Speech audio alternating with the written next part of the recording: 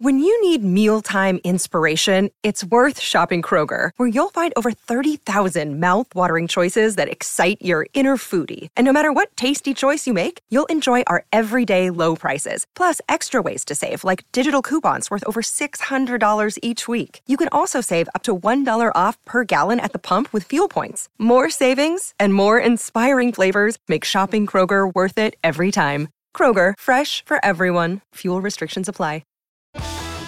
You're listening to Trot's Life with Toby McKinnon. Welcome back to Trot's Life. I'm with Mick Guerin. Firstly, Mick, how are you and whereabouts are you today? Toby, I'm very well. I'm very happy. I'm in Auckland. I'm writing stories about a whole bunch of different things today. I'm writing stories about the Miracle Mile, harness racing at Alexandra Park because the track got washed away there and they've replaced it. The New Zealand Galloping Derby is on Saturday, and I'm halfway through a story on Imperatriz, quoting James McDonald about what he thinks she'll do in the Group 1 with the second part of the story in Legato. So there's a bit going on at the moment. How I start my day for the massive day on Saturday is I start it with a 2-hour radio show for SENZ, so this parent company's sister station in New Zealand on the New Zealand Derby. So we do a 2-hour galloping Derby show from 8 till 10. I then drive to the airport. I fly to Sydney. I land in Sydney. I've got a room booked at Sydney Airport where I can watch the New Zealand Derby because I have to write the story on the New Zealand Derby for the New Zealand Herald. I then meet my good friend and Sky host Ryan Phelan at Sydney Airport at 3:30. Jump in the car, drive to Menangle, and we'll be on air at Menangle at 5:30 on Saturday night on Sky Thoroughbred Central and Sky Active to host the Miracle Mile coverage. And I think, Toby, I'll get to the hotel about 1:30 a.m. on Sunday morning. So it's going to be a really cool, fun, wonderful day, and I'm lucky to have these opportunities. So I'm really looking forward to covering both codes in both countries on the same day on Saturday. Well, tell us about, before we get into the Miracle Mile and we go into depths, tell us about the track there. Is it far away from being ready to go? No, it goes tomorrow night. So for those who don't know, Auckland's had some really bad weather, as has the whole of New Zealand. And obviously, very sadly, people have lost their lives. So the track's largely irrelevant, but we're talking about racing stuff. Track got washed away because it's on a camber, like all harness racing tracks, and basically the water just took it all away and rutted it and stuffed it. That's the technical term. It was stuffed. So they took it all off. They took the whole of Alexandra Park track came off hundreds of tons of sand and rock and dirt. And they took it off and they replaced it. They managed to turn it around in the space of a month, and they returned to Alexandra Park for racing tomorrow night. And it's much needed because Auckland's the biggest city in New Zealand, and without any racing there, people start to lose interest. So they race tomorrow night, and then they race through some very serious stuff like the Derbies, the Oaks. Akuta returns to racing there next week, and they go to Cambridge for the race by Grins, but then they return for the Taylor Mile, the Messenger of the Auckland Cup. So really pleased Alexandra Park is back because you need those races to be front and centre of your biggest economy in New Zealand. Otherwise, harness racing starts to become the other code. And it's important that it doesn't become that.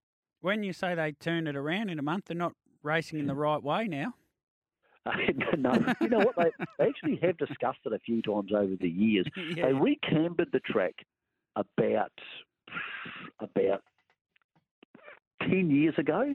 And it used to be that when Australian horses or South Island horses came to Alexandra Park, it was often a mess. They just couldn't cop it going right-handed. Once they recambered it, very few of them seemed to really struggle with it. They often struggle with fresh up, but most of them cop it second up.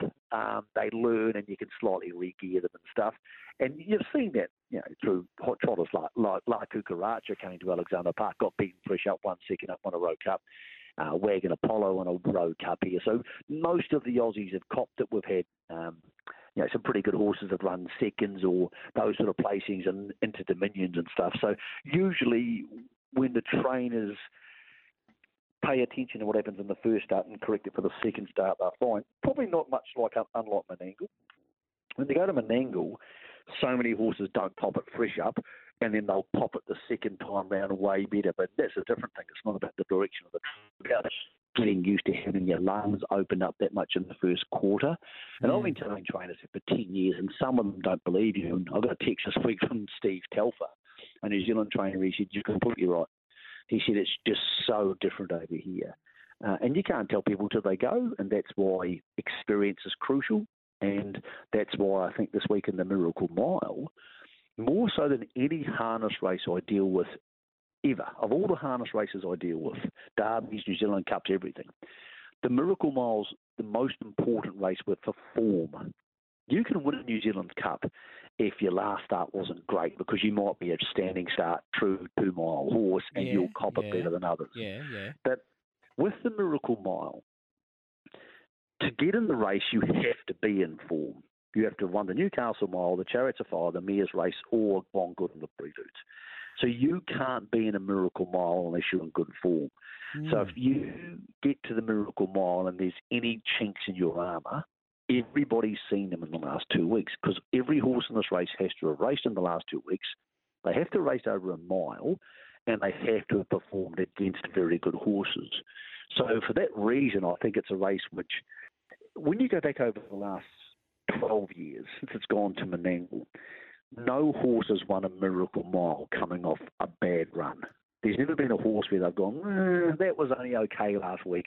Wow, it's turned up and won the Miracle Mile. They don't do that. The horses who win the Miracle Mile, I've found, Toby, are the horses who their last run was impressive, whether it was coming from back in the field, but more often than not, the horse who wins the Miracle Mile has won its previous start. And that previous start will be the Chariots of Fire, one of the Preludes, and to a lesser degree the Newcastle Mile or the Ladyship. I'm willing to dismiss those two. So once we start getting to that list, you say to yourself, you've got obviously Honolulu Bay, you've obviously got Spirit of St. Louis, you've got Catch a Wave, and then there's the question mark also the race in Captain Ravishing, who I'm totally willing to forgive on the last run, and I expect a better version of him to turn up this week. How much better, I suppose, is the question. Yeah, it's an intriguing race, and I just spoke to Cam Hart, and she's $41, Braveview Kelly, but off her effort last week, just in isolation, could you imagine Captain Ravishing sat 3 wide like she did, went to the chair and ran the time she ran last week and went into this race? What we'd be saying about that effort? Well, that, or take Catch a Wave out of the Chariots of Fire. So what I do often with races is I look at them and I ignore the winner. I say to myself, the winner's not there. Or if I'm looking at a winning horse, I take the second horse out and say, pretend this isn't there. It's a really good exercise for you to understand what you're seeing. Take Catch a Wave out of the Chariots of Fire. Captain Ravishing would be unbackable on this Miracle Mile, because Captain Ravishing would have led, he would have jogged around in 1:49 and 1, and people would be saying, oh, he's unbeatable. He could have gone 47, he could have done this, he could have done that. Correct. So if he was out of it, inversely, take Captain Ravishing out of the Chariots of Fire, remove him from the finish. Catch a Wave's won by 4, and he's gone 1:49 jogging, and people go, dear God. And it's a really interesting process, because so often margins reflect our opinion on things.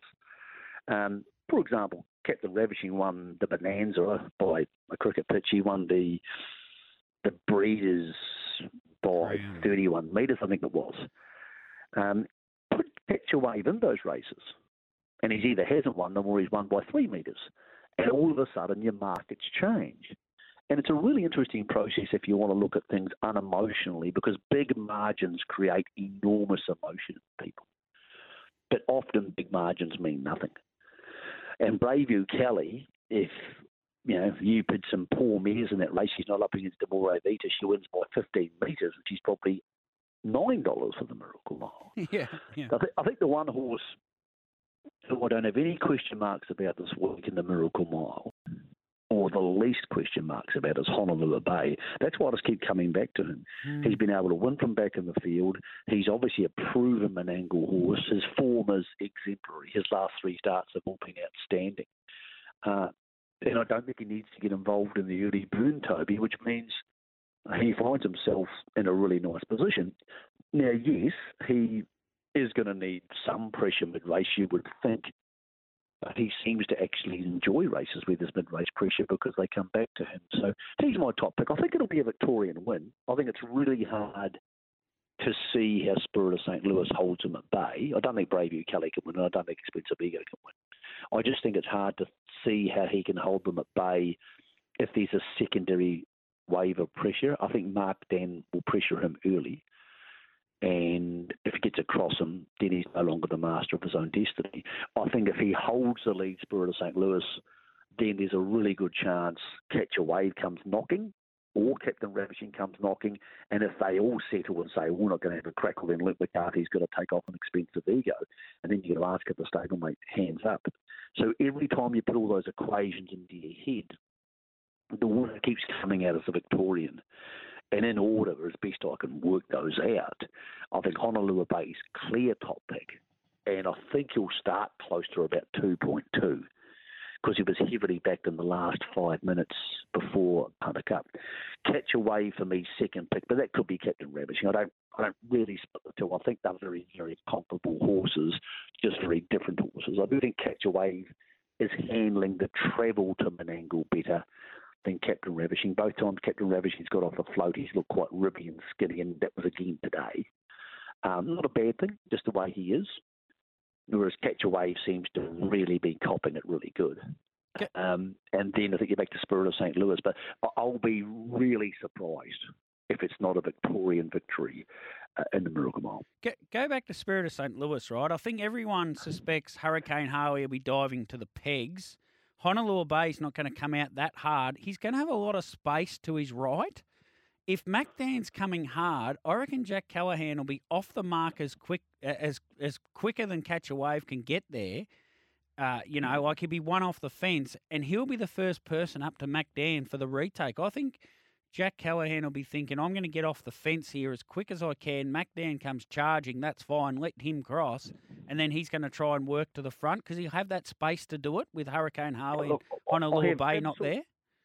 Absolutely no doubt you're right. 100% is exactly what he did last week with Penny Tiger. Correct. If he gets crossed, he'll be able to retake.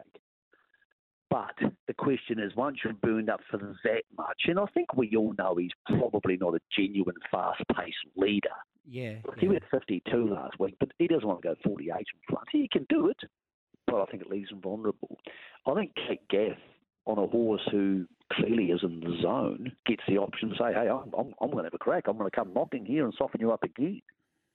And if that happens, that really brings Honolulu Bay and Captain Ravishing into play. Now, I'm only guessing on Captain Ravishing because to me he's exactly the same horse he was 2 weeks ago.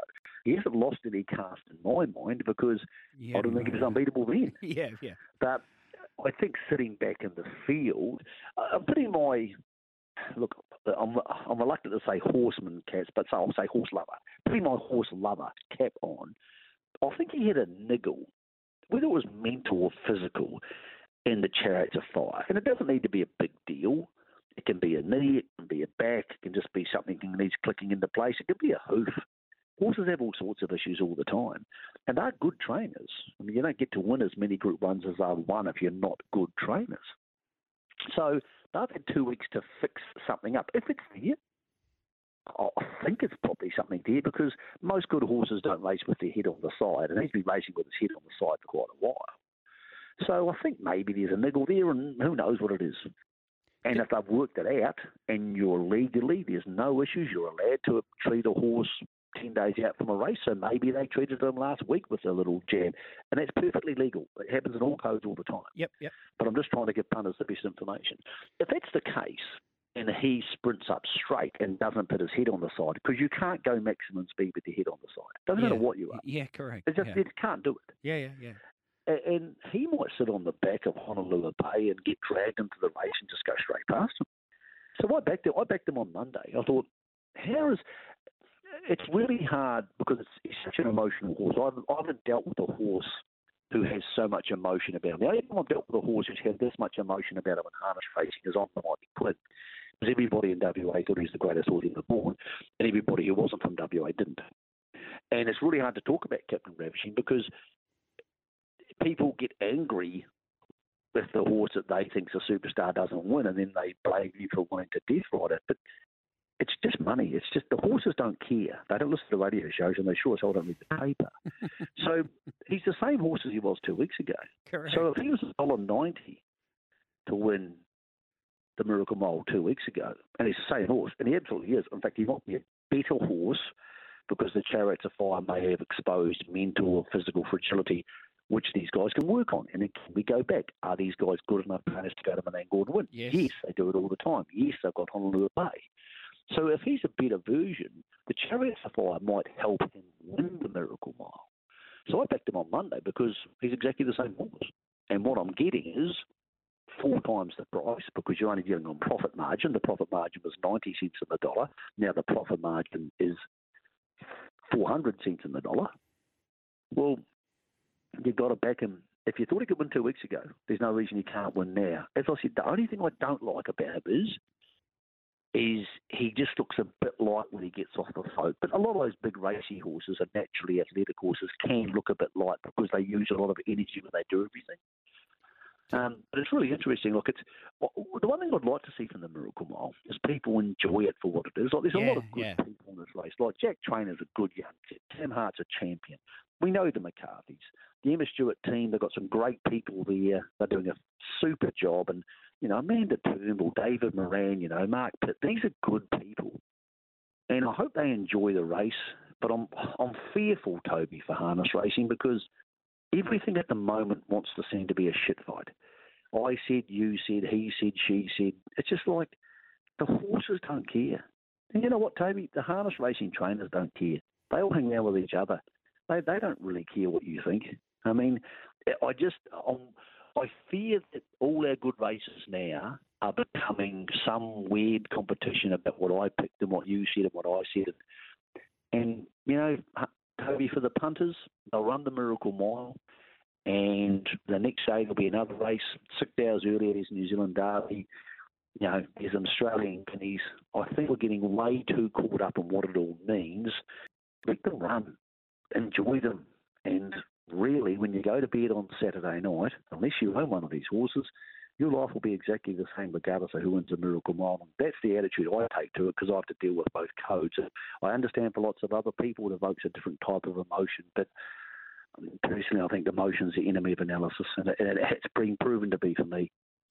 I've said a couple of times on this show already, Mick, for me it's become like a Melbourne Cup. Anything could win the race.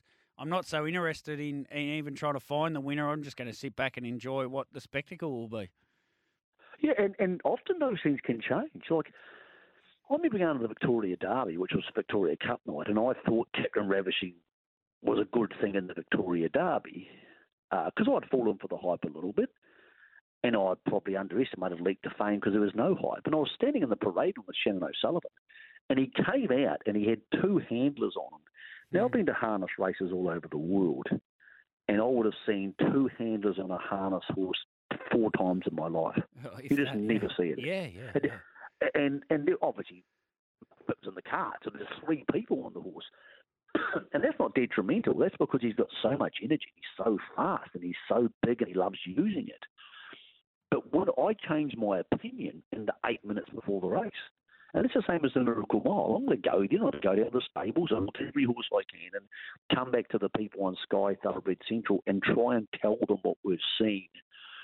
But one thing I've learned from the best horse I've seen in the last 10 years in Australasia, Toby, was Lazarus. He was an unbeatable freak at his best, and I'm talking in the post-Blacks Are Fake era. But by the time he got to the Miracle Mile, he had no chance. And that's where I think big statements about horses being superstars and they won't beat them and that stuff, I think they're usually detrimental to punters ability to back winners, because so often things change in a week-by-week basis, because there's a lot of travelling, there's a lot of change in distances, and the percentages between winning and losing are so small. And we've seen that very recently with Copy That. So that's what I'm going to go there and do. I'm going to go there and enjoy it like you are, but I'm also going to go there and look at these horses and try and say, what am I actually seeing here? Because confirmation bias will end up with you having a far smaller bank account on Monday than you have on Friday night. Not for me, I don't bet. Mick, thanks so much for coming on, mate. Enjoy your big day Saturday, and I'll be on Trots Vision, so I won't see much of your coverage, but I'll be keeping one eye on all the races at Menangle. Mate, I'm glad you'll be keeping the Trots Vision coverage warm for us all, mate. I'm looking forward to it. It's a great opportunity. I'm lucky to be able to do both, and I'm looking forward to having a great day at the office. Good on you, Mick. Thanks, mate. There's Mick Guerin, and I'll say it once again, Miracle Mile discussions are like beers for me. Every time I have one, I'm more confused. So let's get a breakaway, and we'll come back the other side. Jamie Cockshutt will join us. We're going to get Rowan Hill here on as well at some stage for a long chat too. Let's get to this break. Plenty more still to come on your Thursday edition of Trots Live.